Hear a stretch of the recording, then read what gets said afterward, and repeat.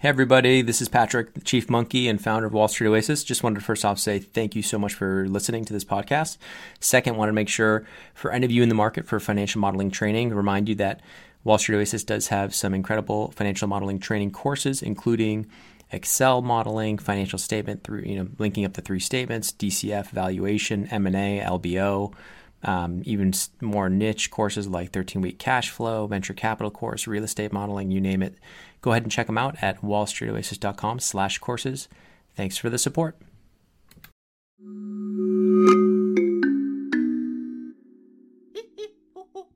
Hello and welcome. I'm Patrick Curtis, your host and Chief Monkey, and this is the Wall Street Oasis podcast. Join me as I talk to some of the community's most successful and inspirational members to gain valuable insight into different career paths and life in general. Let's get to it.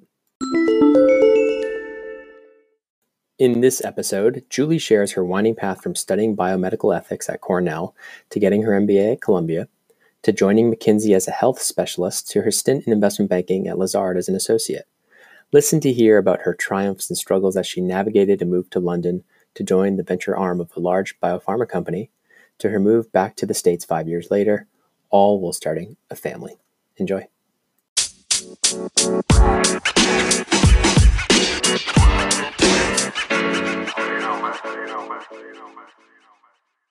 Julie, thanks so much for joining the Wall Street Oasis podcast. My pleasure. So I'm glad you put this together. It'd be awesome if you could just give the listeners a short summary of your bio. Sure. I consider myself a healthcare expert, business person primarily, but with a long interest in healthcare since before college. Also known as not a doctor, but like to play one on TV and at home. I had always had an interest in business and medicine, and started at Cornell with a major in biomedical ethics, then went on to work for companies that combined the two, went to business school at Columbia, and then worked for McKinsey as a consultant, really specializing in healthcare. They had a specialist track, and I was very fortunate to work with a partner who had a lot of work in the healthcare space, particularly with pharmaceutical companies. He left McKinsey to go to Lazard and start a healthcare practice or build upon a very nascent one. So I went to work with him. That was a great move for a variety of reasons. And I think not everybody suits the sort of investment banking culture or the consulting culture, but for me, it was a very good move. And for him as well, he's now co-chairman of Lazard, and remains a very good friend to me and the family. Left there, was very fortunate that they had started a venture group at Lazard. So I spent a year kind of dipping my toe in the water because I'd always had an itch for doing something in biotech and startups. And then left there to run a .com for a year in London, out of SoftBank Incubator, and then left there missing healthcare. And so I went to the Wellcome Trust and helped them organize and invest in healthcare in a more systematic way. The Wellcome Trust is a very active investor, 26 billion pounds under management at the time that I was there. And I spent 10 years building up a healthcare investment practice for them, doing direct investments into startup companies and investing in funds as well. Very cool. So, and you were there for a while. You had a long run there in London. Yes, 10 years. And then came back to the US and worked at two healthcare information startups where I was a co-founder and really had a blast. So now I'm on my third more entrepreneurial venture, and I'm happy to talk about that. Awesome. Let's go all the way back before we get there, all the way to undergrad. And so you said you were always interested in healthcare, but was consulting ever on the horizon? Did you ever think, McKinsey, this is incredible if I could get there? Or was it something more that you just kind of happened upon after graduation? That was more after graduation and after a series of consulting experiences, one right out of college with the Wilkerson Group. The Wilkerson Group was a small consulting firm. They called themselves the McKinsey of healthcare. Okay. And at the time, I grew up in a family where my My mother was in education, had been a teacher and administrator, and my father was more entrepreneurial in the insurance sector. Mm-hmm. And we didn't really rub elbows with people who worked at places like McKinsey. Mm-hmm. So I didn't know anything about that end of the business world. I didn't have friends or family who had MBAs, so most of them were more from doctors and lawyers sectors, and had more professional track careers. So your first few years out of school, like you're majoring in biomedical ethics. What's your first few roles out of school, or did you go straight to the MBA pretty fast? Well, so I was able to get a job over the summer with a company that specialized in an aspect of healthcare. They were based out of New Haven, and formed based on research that was done at Yale on how to reimburse for healthcare. And that company was very small, niche player that did coding for healthcare procedures. And so they published these books, which we still rely on very heavily. So I was getting to know how healthcare works and in terms of mechanics, and went from there to the Wilkerson Group right out of college. And that was sort of as I described it, they coined it the McKinsey of healthcare. Learned a little bit about business. Was there a mentor that was like, you should definitely go get an MBA? No, in fact, there was quite the opposite. So John Wilkerson, who ran the Wilkerson Group and happened to also be a Cornellian, was very much a mentor to me and encouraged me to do some work while I was working there for the company at a corporate level, helping with PR, because while we served clients, primarily pharmaceutical, biotech, and medical device companies in terms of strategy and market research, which could get very technical, we, as a firm, needed to elevate our reputation. And so I periodically would be assigned to do research that would get published either in the news or maybe in a publication. We did collaborative publications with banks and accounting firms that like to do overviews of the biotech sector, for example. And I did a report for the Wall Street Journal, which was sort of the anatomy of a hospital bill. And 20 years later, they did the same article with the same research, and it still looks insane. But that was really the experience base. So it was a little bit broader than just serving clients. I was, very much in love with healthcare, but wanted to get an MBA because I felt that I needed more credibility in the business world. So I went to Columbia and continued to work for the Wilkerson Group on a part-time basis because they were in Manhattan, which was really partly what drove my decision to go to Columbia. Then while I was there, just kind of got through and were you partly financing your MBA with the Wilkerson with it as well? Yeah, I was trying. Yeah, it was a combination of expensive loans and and jobs, piecing it all together.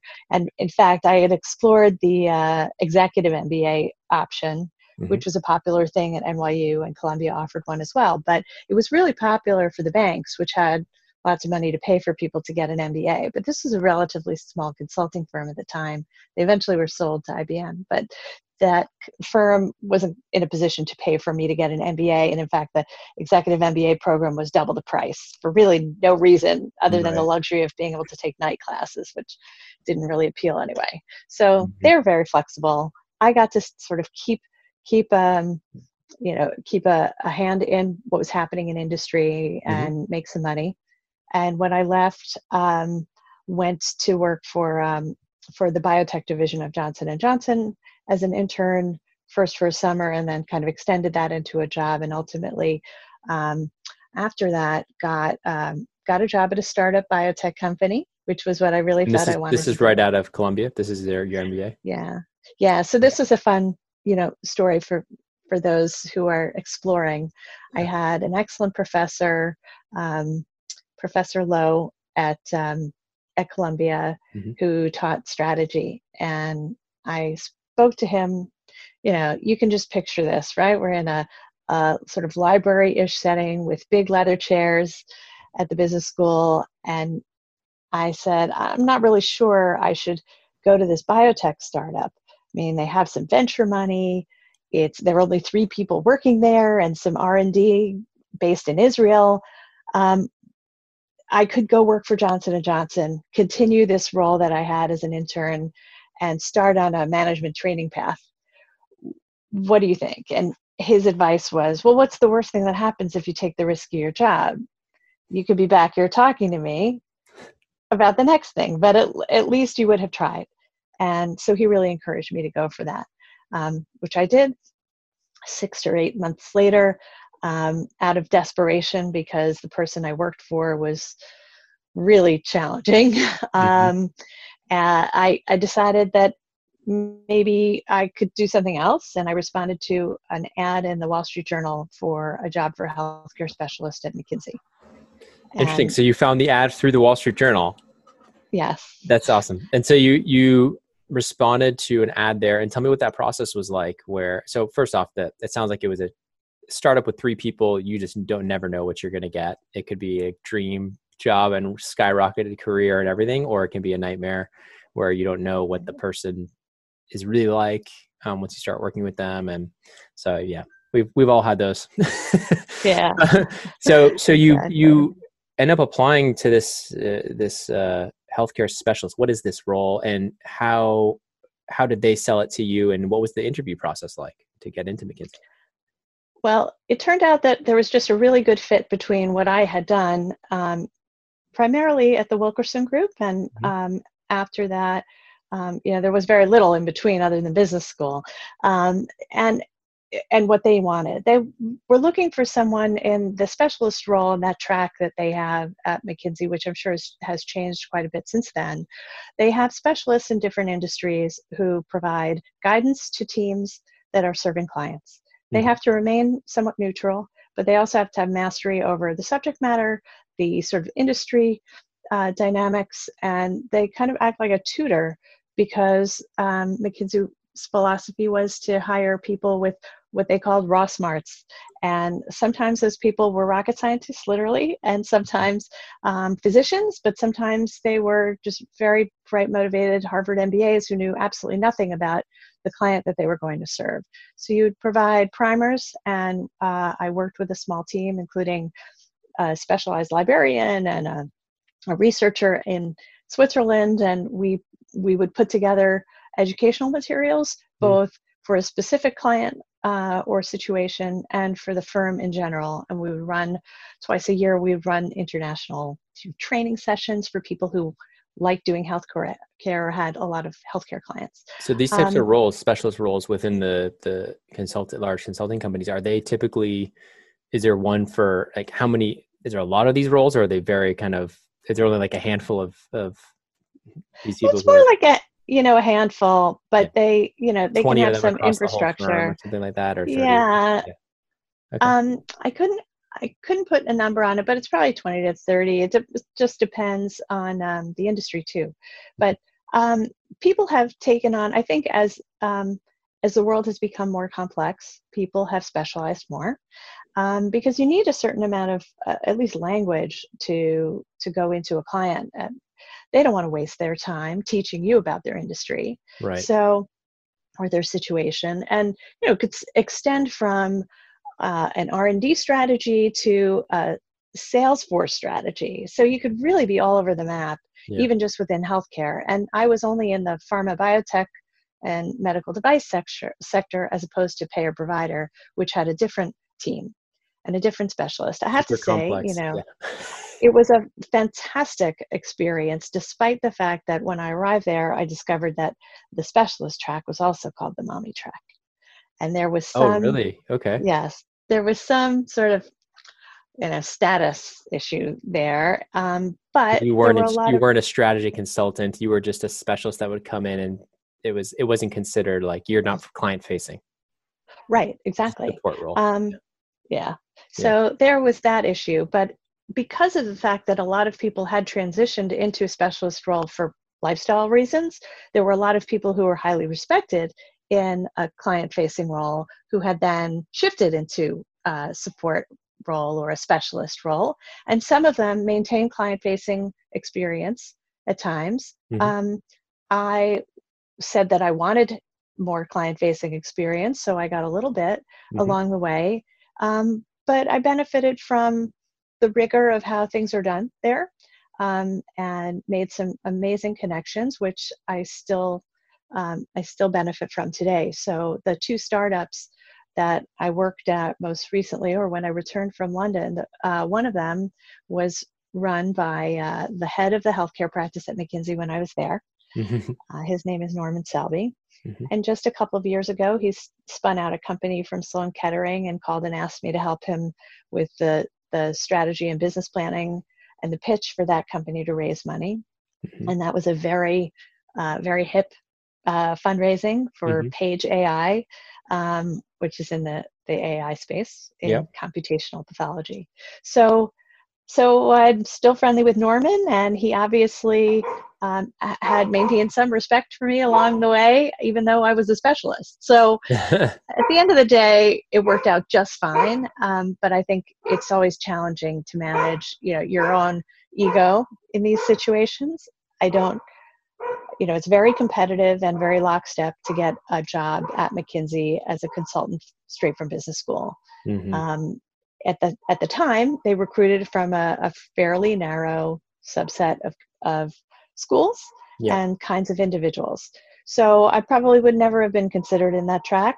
And this was an amazing experience and way in. And I really did have a very deep understanding of how to do research um, and what the dynamics were in the pharmaceutical and biotech industry in particular that I was able to share and leverage. So That's great.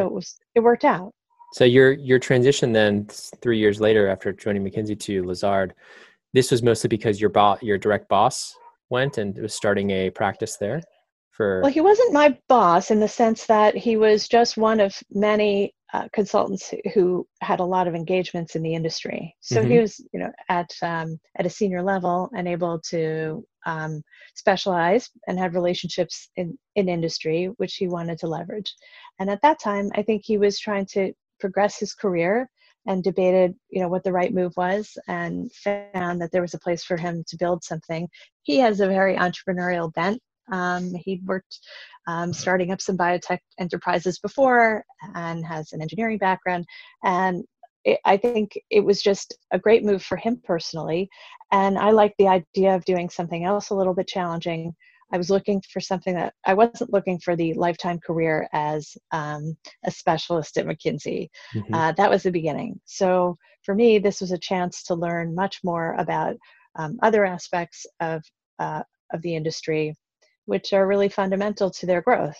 I mean, you can't finance a company, you can't grow without finance. So So you're this is coming sort of the other into side.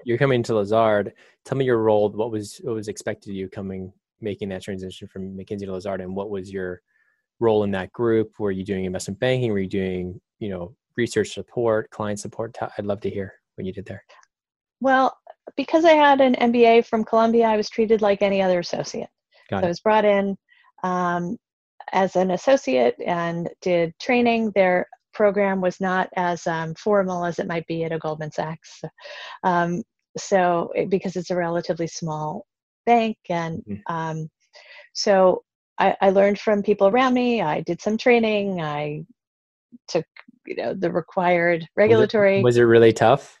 Coming from classes. no finance background. I mean, you had your finance MBA, but it's very different Right. from the real world, right? It's completely different. Yeah. But I learned a lot along the way, and I think it's like any other profession. There's a language that you have to learn, and once you get that, if you have the right encouragement, it's not that hard.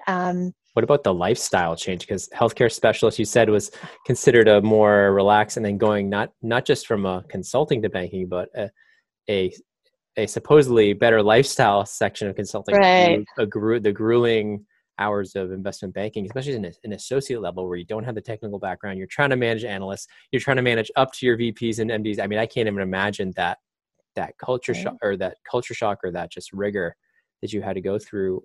Can you tell me about that transition and how you even survived as long as you did?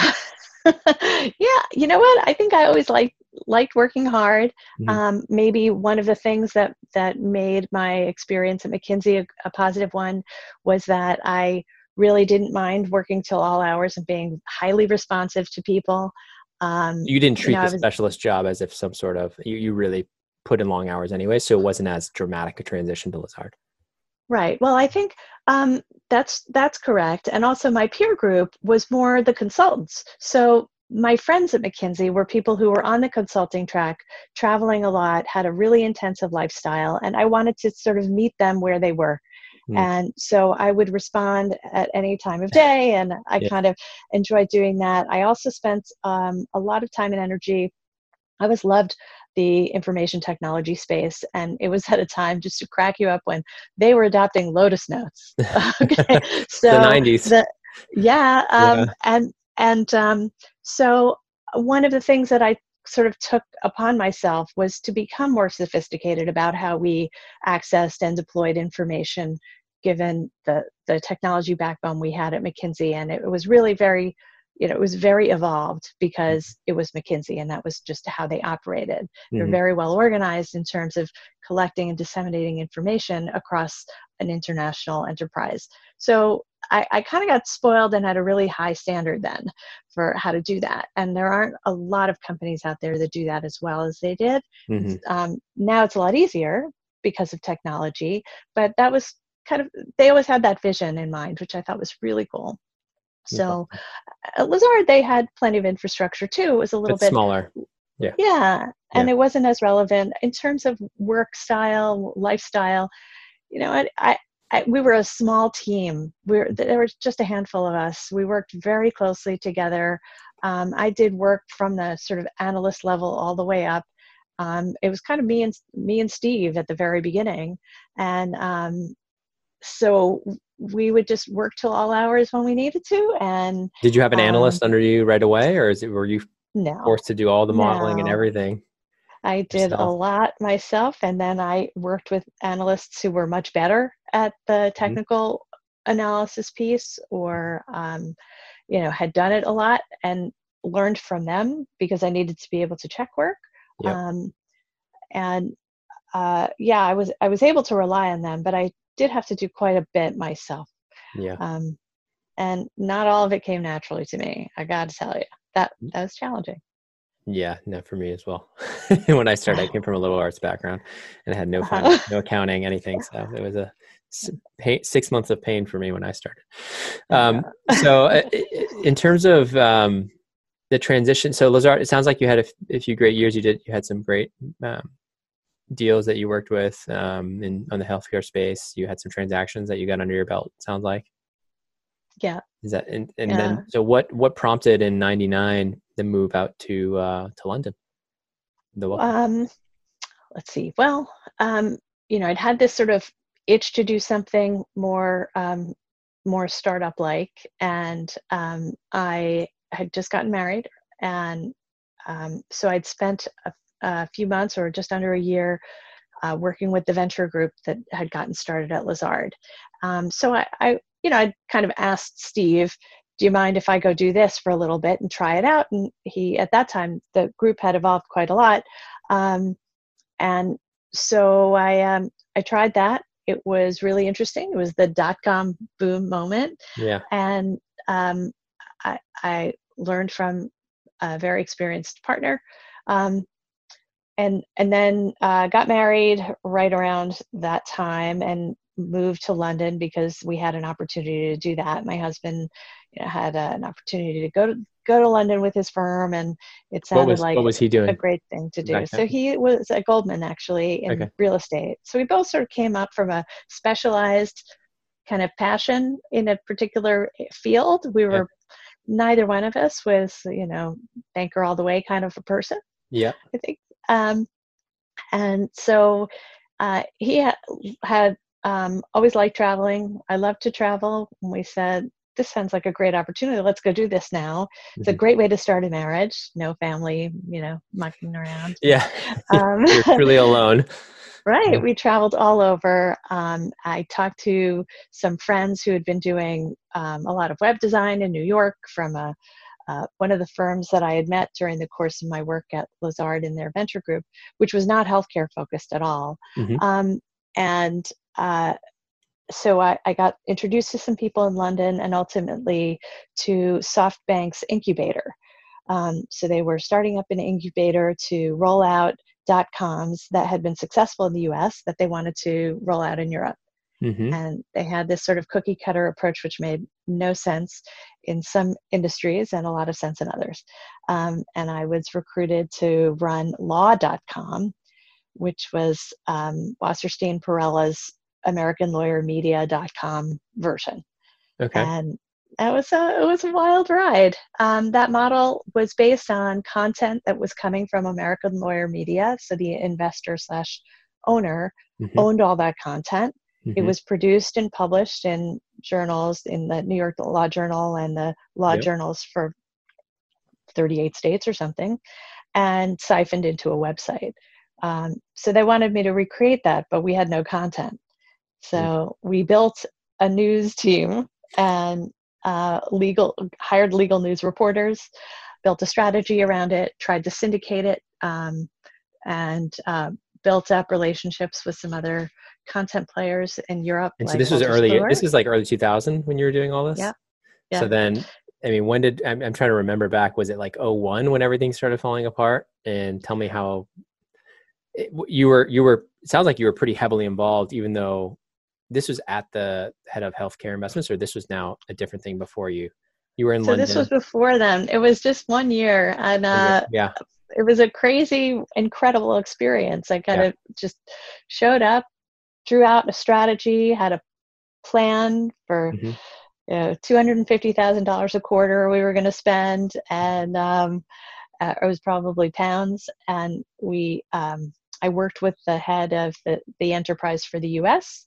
And we tried to build something where there was nothing before. Mm-hmm. And ultimately, I kind of went back to the CEO and said, "This isn't going to work. The model doesn't work. You can't make enough money to keep it afloat. You know, advertising isn't going to work." To pay for all the reporters and everything and the production. Yeah. Yeah. And he said, "Great. I think I agree with you. And we've been exploring in the US providing legal software online on an ASP-based platform." And I said, "Great." And he said, "I think we'll acquire a business in that area and morph the UK enterprise to be that kind of a business as well." And so I wrote to the head of the Ministry of Science and Health in the UK and said, "I'd like to work for an organization like the Wellcome Trust."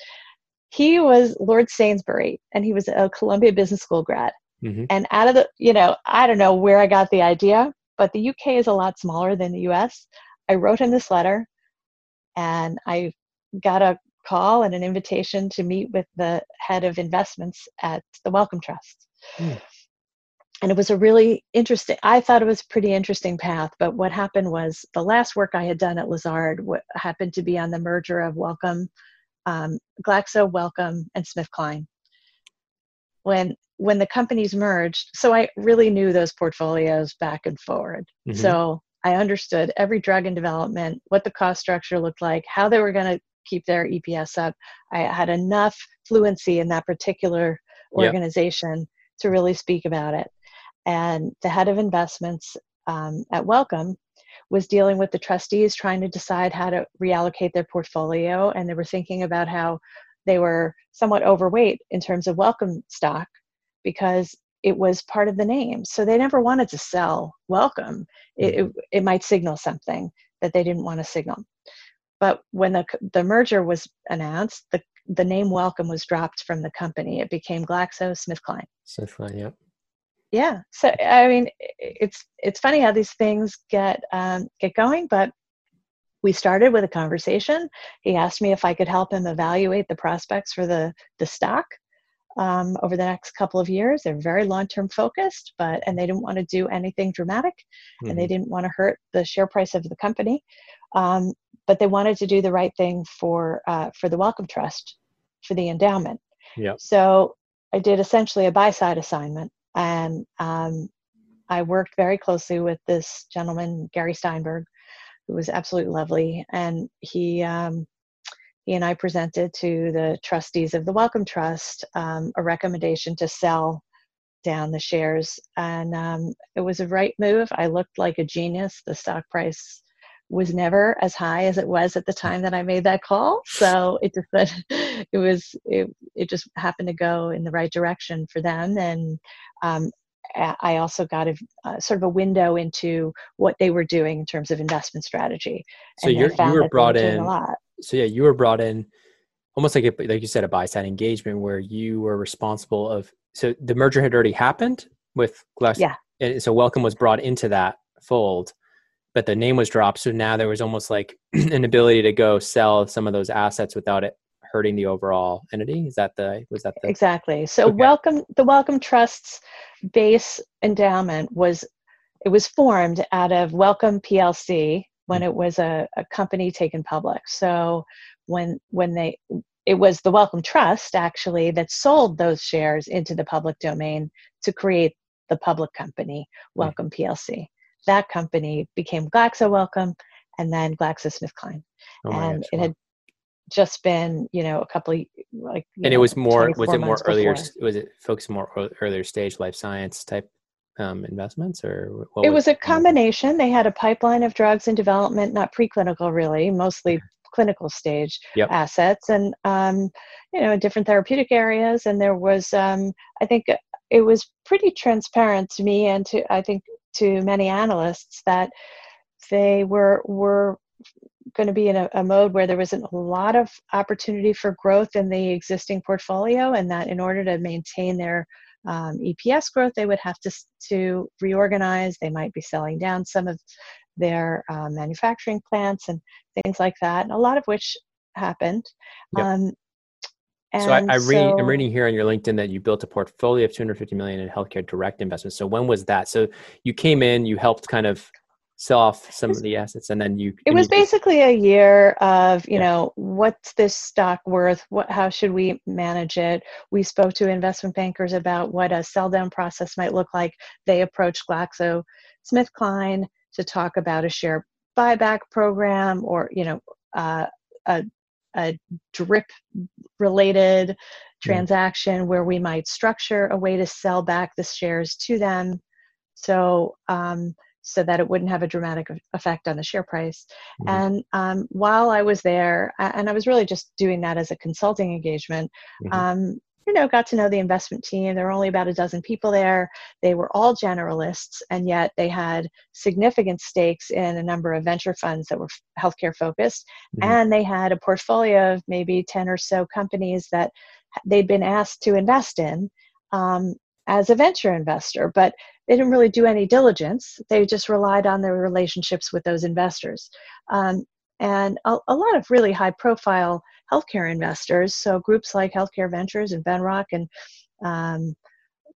Benchmark and Sequoia, who do some healthcare, really prominent groups that knew a lot and had been pretty successful, but they weren't really in the business of making our portfolio look better. And on occasion, and I think every venture investor will attest to this, you just need to get some more capital around the table when you have to do a refinancing or a down round. You might call upon the people who are your LPs and have some extra capital to help keep those programs going if you think that, if you don't want to kill them. Yeah. So that was where we were contributing a little bit of capital. It wasn't moving the needle one way or the other, but I had suggested maybe we try to systematize that, just because the Wellcome Trust is a medical research foundation. So while we were only a dozen people, there were 600 people doing, making decisions about medical research grants that were really profound and had an impact on basic science research in medicine.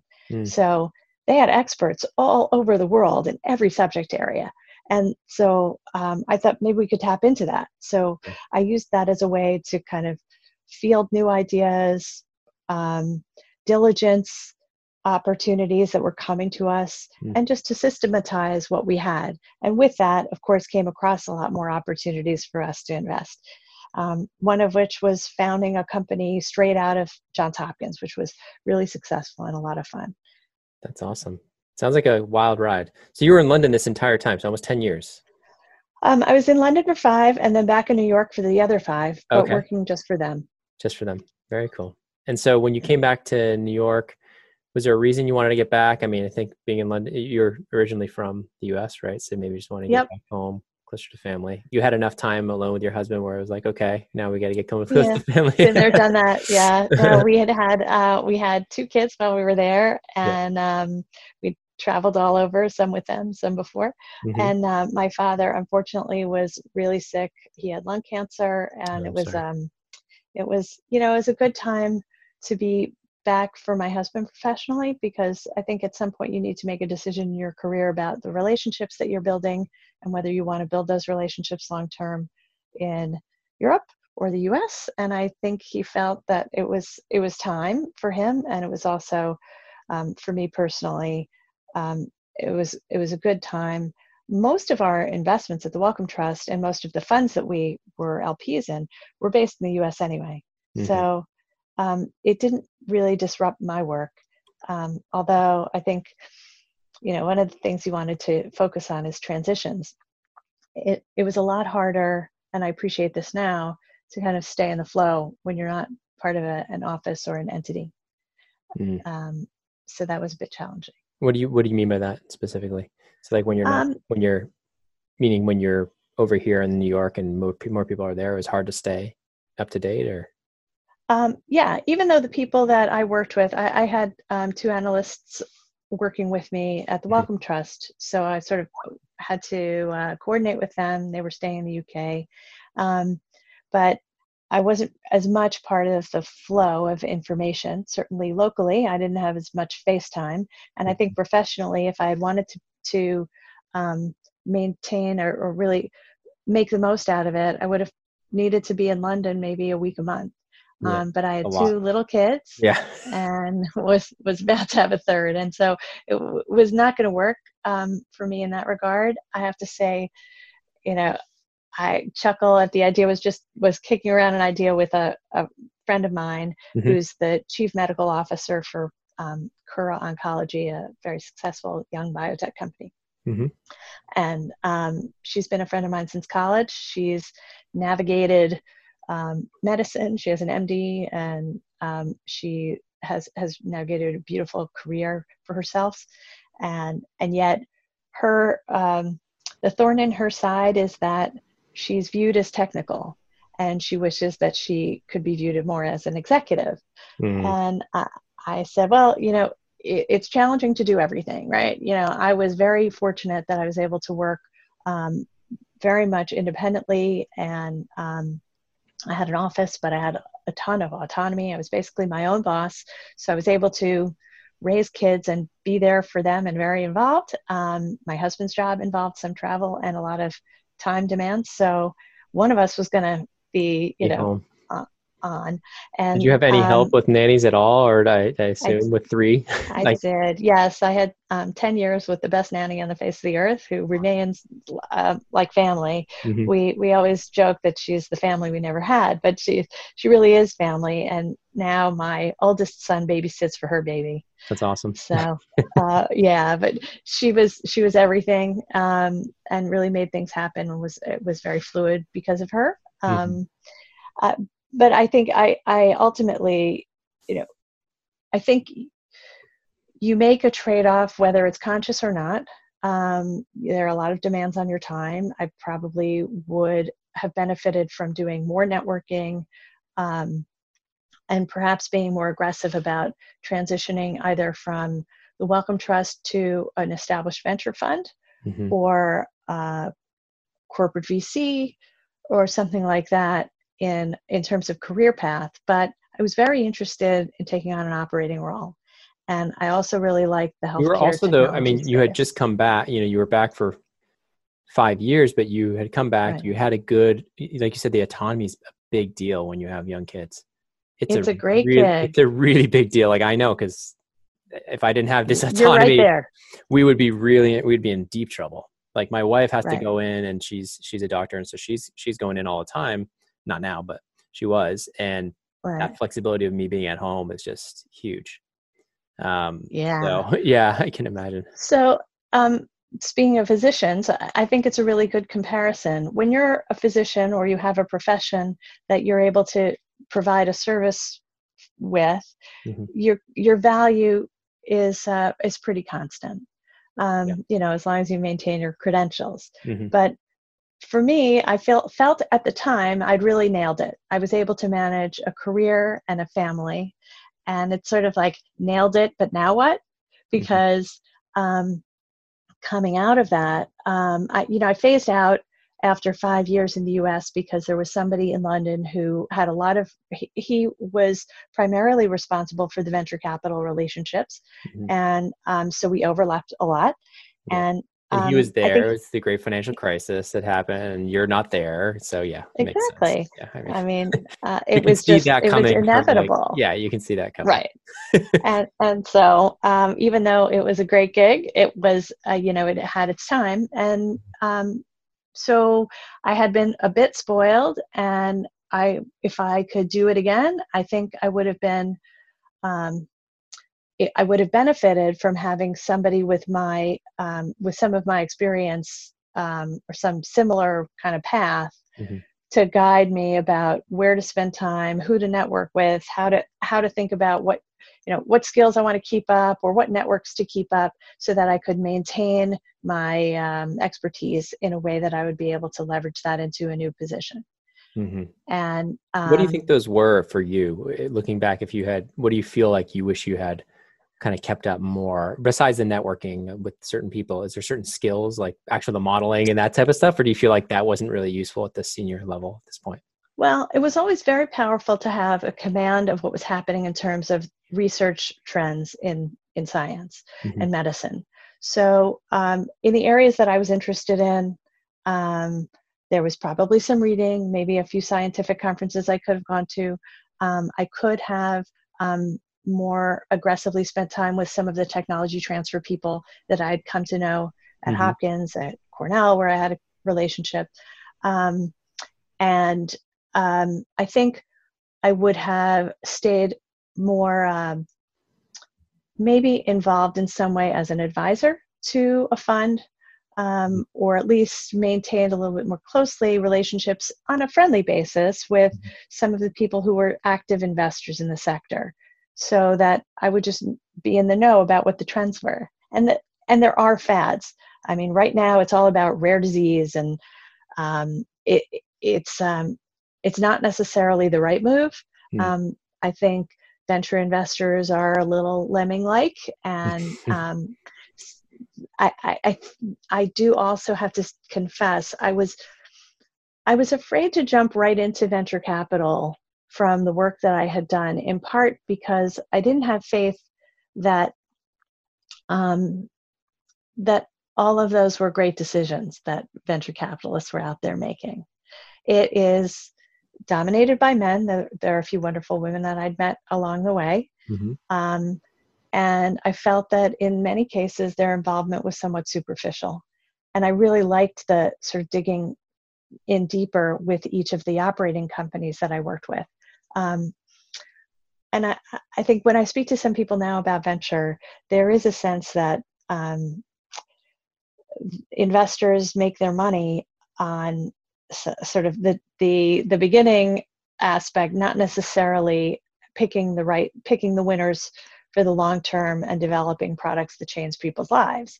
It's about picking the one that you can turn into a tech play and get a great IPO valuation for, and then get out.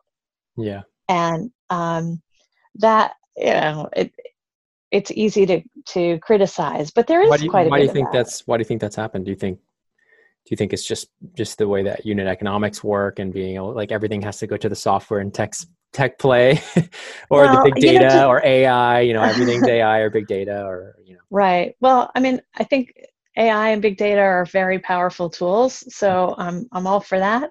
Mhm. I just think, there's always going to be tremendous pressure on generating returns, and in biotech, the returns take too long, and so the model doesn't really work for investors unless, I mean, for example, the company that we founded out of Hopkins, Mhm. it got sold 15 years after we started that.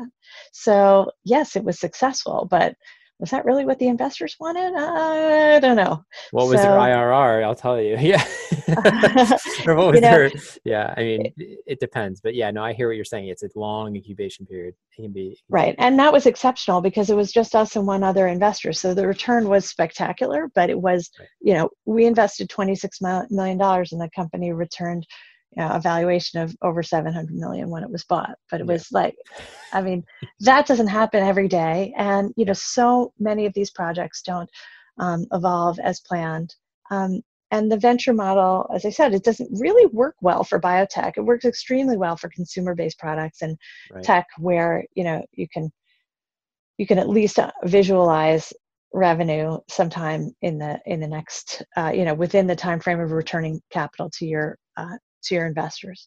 So one colleague of mine that I worked with at the Wellcome Trust went on to a very successful career in investing, Mhm. and she was a GA, and then is now starting her own fund, and her investment area is in a field basically where they use technology to accelerate drug discovery and drug development. Okay. So there are a lot of ways to use technology in that. And the customers are pharma and biotech companies who have lots of capital and want to return faster. So they can use this technology. So that makes much more sense for investors.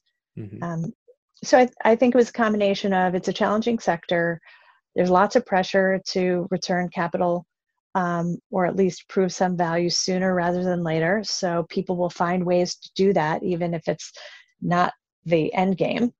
Um, Question: aren't there certain types of funds for like biotech? And I'm just not educated enough in BC where like the life cycles of the funds or the capital hold periods are just much longer, or no? um, I'm Not not really. familiar with any. I think mostly these funds Okay. diversified into, the two different sectors for that purpose. But Okay. I think it's always remained a challenge. So in the sector, funds morphed toward later stage or more consumer focused or OTC focused products, or there was a trend toward medical devices, then a trend away from medical devices because they're on a shorter regulatory path. Um, Okay. so we've been trying different ways around it, but mostly what's happened is the pharmaceutical industry drives most of that, the cost of innovation, but they don't want to take on so much risk. So they don't want to license something in until it's been developed to the point where they're fairly certain it's not going to kill anyone, Hmm. and that really hopefully it's going to work. Um, but there's really a gap in funding really good early stage ideas out of academia, which is mostly where they come from. Hmm. What's happened in the industry now, just sort of a side story, is the venture funds that have been really active and successful in healthcare have started sort of these skunkworks operations where they do very early stage founding of companies. So they have some of their own staff or people that are part of their immediate network. They license right out of academia and try to get programs funded and started internally. So Flagship started Flagship Pioneering. Third Rock has a group that does that. Atlas has been doing this for some time. I think it's not obvious that returns are so easy to get Hmm. um, in these projects, and I think they are part of the way towards solving the problem. And the So problem being that the just this gap in funding from the early stage academia to something that's from the big pharma not even touching that stuff because it's just too far fetched. Um, yeah, and that it's a really inefficient model for funding these projects. mm. So this kind of gets to what I'm doing now. But Yeah. So yeah, tell the listeners what you're doing now and why and what's where you okay. think the value is. 'Cause I thought it was fascinating when you told me Oh, from our great. I'm conversation. glad to hear that. Yeah. So we've seen all these venture funds trying this new model out. And Bridget, who's, as I mentioned, my friend since college, a physician and a drug development professional, has also been an advisor at Yale for 3 or 4 years. So as an entrepreneur in residence, she's come across a lot of scientific projects that she thought were pretty cool. She's been on an award panel evaluating projects for a couple of years now. And out of those, she found a handful, 4 or 5, that she thought might be commercializable. And the criteria that she set for herself, which was really when she approached me, was that these be projects that could be commercialized into a product, within a reasonable time frame, and that they could actually get to where they have data to support them within that would be compelling to a pharma company within a 3 to 5 year time frame for less than $10 million. So those parameters are somewhat strict, but we weren't looking for specific therapeutic areas. When Bridget and I got together and started looking at the 4 or 5 programs, we've picked 2 that we really want to pursue, and we're out raising money for those, based on the ability for those projects to get funded, to get to attract pharmaceutical company licensing in the relatively near future. So they need to be in the right category. It needs to be a pretty big category. It needs to be a drug or product or platform that won't cost too much to develop, because if it's a really expensive product, it's hard to profit. And it needs to have some data behind it that's pretty compelling. And the scientists that that Bridget has gotten to know are really very impressive. A lot of them have serious accomplishments behind them. Either they're scholars in their areas of expertise, or Howard Hughes investigators, or other recognition that show that they're really at the cutting edge of their fields. They're highly recognized. They run good research, and so your fundraising to try and raise that 10 million per idea kind of idea. Thought process. Well, that's what it amounts to. But what we really thought was, venture capital doesn't quite have this right. That each time a company gets started based upon a license from academia, they're looking to hire a team, or maybe a small team, but they want a CEO, a chief medical officer. And some of these people are part-time because it's one project with, not too much to do at the initial stages. So you probably need a medicinal chemist to come help you figure out how to make the compound. And you need to run a series of studies, a lot of which can't be done in parallel. You have to do so many things sequentially, especially when you're talking about establishing proof of concept, proof that the mechanism makes sense. So you might have different animal models you have to test in, and then getting it eventually to humans. But in order to do that, you either end up, and this is typical, hiring a team of good people who are all part-time. And so they're doing this for 3 or 4 companies at the same time. And this is actually what Bridget has been doing for the last couple of years, until she was hired full-time by Cura recently. So she really had a very up close and personal experience with this, and so did our CFO, Ryan. So he had been a head of finance at Alexion, and another biotech company based in New Haven, which moved to Boston. He said, you know what, I have little kids. I'm not moving my whole family to Boston for this. I'm going to do some work like this, but for several companies until I figure out the next gig. So the 2 of them had very similar lives, and recognized that you end up with a really half-baked product. You have projects that are all being run part-time by different people. No one has the expertise they really need, because they're trying to be a jack of all trades, and also trying to conserve capital. And then if that project isn't going exactly as planned and the data don't look good, they're going to do whatever they can to keep that venture money coming, until they find their next gig or figure out a new course correction to make that project work. So, and if they fail, then, maybe they raised 40 million, but they've got to give 20 of it back, or they don't do the second phase, and they're all out of a job. So the model that we've come up with is that our operating team has regulatory experience, drug development expertise, and business development expertise, and we know how to run a project. Certainly CROs are a very big part of this phase of development, but you really don't need a full management team for projects that are right out of academia, that are still preclinical. So they're not in humans yet. But you would like to have everybody on the same page. You want them all to be aligned, all to be incentivized, all to be working on the same 3 or 4 projects, Mm-hmm. and really focused on maximizing the capital across these projects. So we thought, you know what? We should have a portfolio of projects. Mm-hmm. We should have a really high quality team. We shouldn't compromise on the quality of the people. We should just attract the best people, but keep them really busy with a handful of very attractive programs. And so that's the idea. It's really very simple, but and there are a few teams that are trying to You're move in that making direction. sure you have enough projects to keep the best people busy in-house all at once. Exactly. And so that way Yeah. you're able to get some leverage from that pool of experts. Right. But if you're an investor in that, rather than the next new thing startup that's being backed by Third Rock, not to use them in a negative way at all, but if you, they're great and really smart. But if you're doing that, you kind of got all your eggs in one basket, and the management team also do. So they're not going to make the same decision about the allocation of resources that our team would. Because if we start to see a signal that's not what we want, maybe it's time to shut down that project and allocate the resources towards something more promising. Mm-hmm. But in the traditional model, you don't have the flexibility to do that.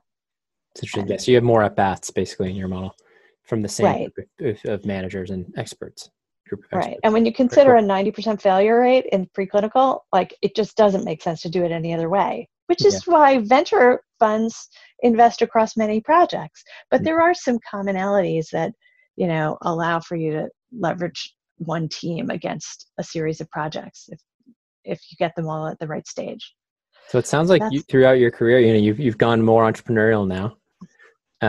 And tell me a little bit about kind of any advice you'd give before we call it, any advice you'd give kind of to your younger self now looking back at everything that has transpired, or to some of the younger listeners that are thinking of doing something similar, maybe interested in venture or what they should do. Well, one thing I've always said about venture, which is just more general, is that I think it's very hard to contribute to a venture investment team without having some operating experience, because I don't think you can relate as well, and I think you don't have the same gravitas, the same understanding underneath the hood of what needs to happen. It's not that different from the challenge I think consultants have when they're going out and consulting companies that sell products and they really don't appreciate the sales process. Selling is the most important aspect of so many businesses, and yet being a salesman is not viewed as sort of the kind of thing that a Harvard MBA would do. And yet I think it's such a vital part of business. So I think in the same vein, it's really hard to have any credibility inside of an investment organization. PE is completely different in the sense that there's so much more analytical rigor and financial analysis associated with it. So that's a different career path, probably a really good experience for people along the same lines as sort of a banking analyst training. Anything you would have done differently besides, I remember you said earlier you wish you had networked a little bit more. Anything else? Yeah, well, I think related to that on the venture side, if you're, let's say I started a company or was involved in a few and then became a partner in a venture fund, I think you would certainly want to have seniority in a venture firm, because it's really not fun unless you're helping to call the shots. Mm-hmm. You can't really call the shots if you haven't been there. And I think I would have taken a senior operating role like the one that I did at law.com, but I think I would have done one in my sector before doing anything else. And I don't want to call it a mistake, but I think I got drawn into the healthcare information space because of the opportunity that I had at the time working with Norman and another friend and former colleague. But it took me out of the loop of what I had spent so much time doing. So I would have stayed closer to investors, I think, and to the trends in terms of where the markets are, what was getting funded, what technologies were hot and potentially going to contribute to the growth of the sector, like AI.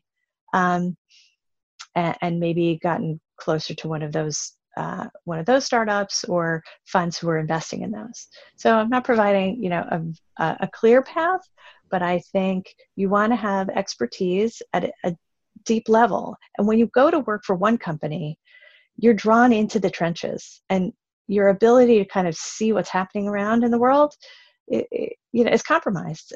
It's just, you have to decide consciously, is that the trade-off you want to make? And are you developing a skill set that you can then transfer to your next opportunity? So if you're running the company and you're doing the fundraising and you're successful at it and you're going to grow the company, that's one thing. The startup that I went to work for didn't have a great business model. It became a platform for the two founders to do consulting. And so I left, but I ended up doing something else in the healthcare IT space, which was fascinating, but also was really outside the biotech space. And I probably would have been better served to have stayed, closer to that, because that was where my expertise was. For sure. Makes sense. Yeah, I think it's always tough when you find an exciting or interesting opportunity that may be outside of what you've done traditionally. You can chase that and then get sucked into the trenches, like you said, where you aren't developing the skill sets or whatnot. You're just kind of just day to day doing the work.